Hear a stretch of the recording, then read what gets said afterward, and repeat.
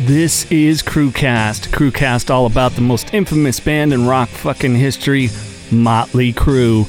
Your resident crewhead Jason here with you, rolling solo on this one, a tribute to Foo Fighters drummer Taylor Hawkins.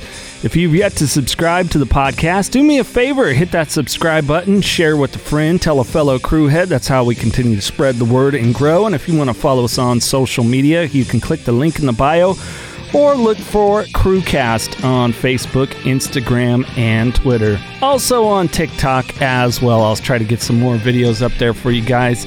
So today I want to pay tribute to Taylor Hawkins now that everything is out, the autopsy, and we found out more.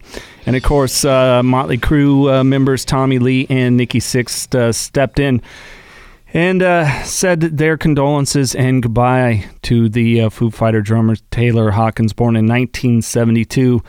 He and Tommy, of course, have been friends for a long time.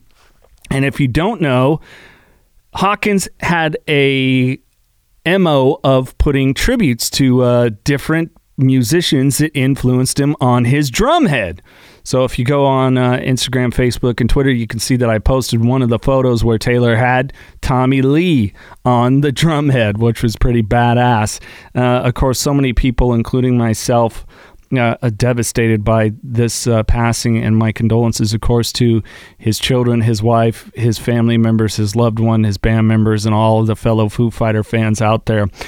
Tommy Lee, of course, posted on Instagram reflecting on how he spoke to Hawkins on the phone in his hotel room just a few hours before his death. Tommy said, right now, typing words has never been so difficult. Fuck. This hits so hard. Dude, I just talked with you a few hours ago from your hotel room in Columbia before your concert. I wish this was some shitty dream or a bad prank that we'd both laugh about, but it's not. Tommy went on to say, you know how I feel about you and how much I love you, and we both know there's no need to type it all out here on social media for others to read. I love you, Taylor. Rest in beats, Tommy. And it's tough because Taylor Hawkins was not only, of course, a rock musician, but a musician in general, and he just loved music of all kinds. And he always spoke about how drummers, that they were a collective, they were a group, they kind of got to hang together. And Nikki Sixx, of course, took to social media as well, who was devastated by the passing of Taylor, and they were also buddies, they were friends. Nikki Sixx said, I'm gutted, I'm shocked, it's not possible. God, you took the wrong motherfucker this time. I could go on for hours about our friendship and plans we always joked about doing together, but now is not the time, but it feels like a knife in the heart. His lovely family, I'm heartbroken for you, and God to bless his band, family, and friends. He was the first and foremost one of the greatest drummers of all time, and I'm honored to have known him and jammed together. His energy lit up the world. Godspeed, brother. It just seems like it's not your time. Rest in peace, Taylor Hawkins. Yeah, Nikki and Taylor did some different jamming together. It was some pretty cool stuff.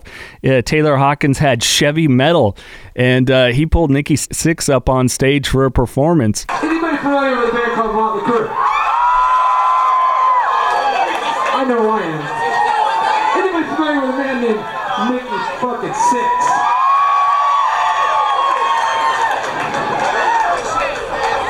What? I would shut my pants in. I'm going to take them off. He needs to stand up. Look at these pants.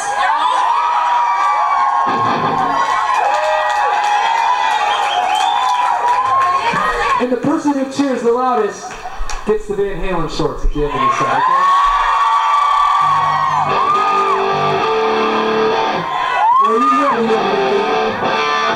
Are you ready? You ready, Brett? Good.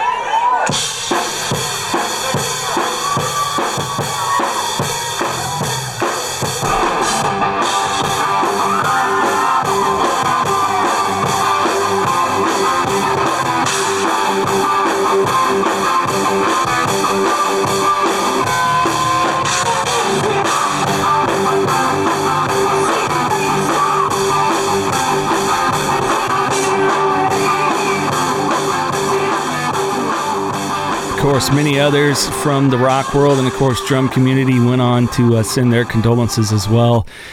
And one of those that was a very big influence on Taylor Hawkins was Roger Taylor of Queen.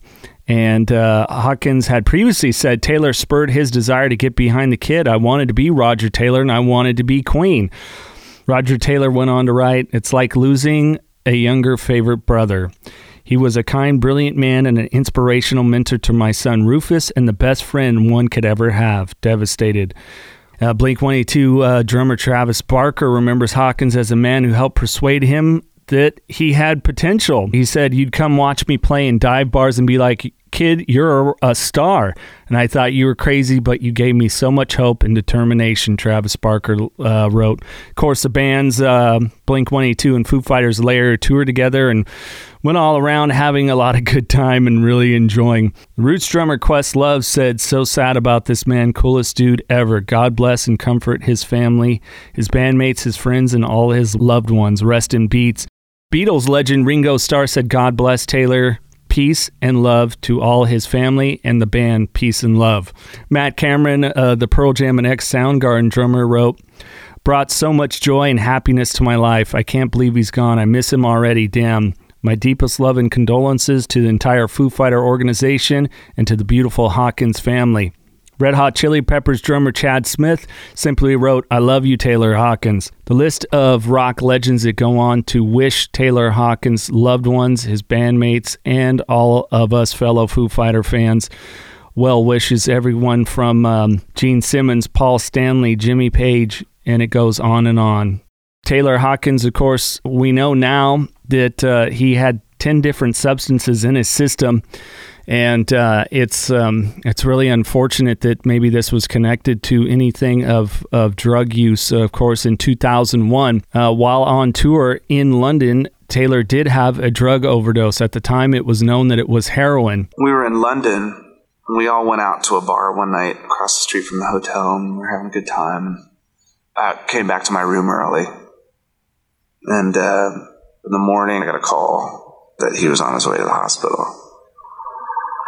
We got word that Taylor's in a coma at the hospital and OD'd on, whatever it was. I think it was heroin that he did. And our sound man at the time, he was like, "Oh yeah, Taylor fucked up. He's gonna die. Like he's fucking dead." It was so weird. Like he hadn't died, but he had overdosed, and I just felt so totally helpless, What sort of things do you demand on tour? Instruments. So I sat with him for those couple weeks until he woke up. And when he woke up, I said to him, "Dude, it's going to be okay." And he looked at me and he said, "Fuck off." And I thought, oh, good, everything's going to be okay. Dave's like my best friend. And even more than like a best friend, he's like a brother. He really is. And yeah, he was, as I would be with him, if something happened to Dave where he was on the brink of death, I would be losing my mind. And, he was losing his mind. If you or someone you know is struggling with substance abuse or any form of addiction, there are so many that aren't touched on, like gambling addiction, sex and love addiction. Please reach out, get the help that you need. I am in recovery for alcoholism as well. I did try so many different substances, but there is help out there. And if you want another podcast that discusses a lot of these different subjects, click the link in the bio for Knocking Doors Down. It's another podcast that I do with my co-host, Uncle Mikey.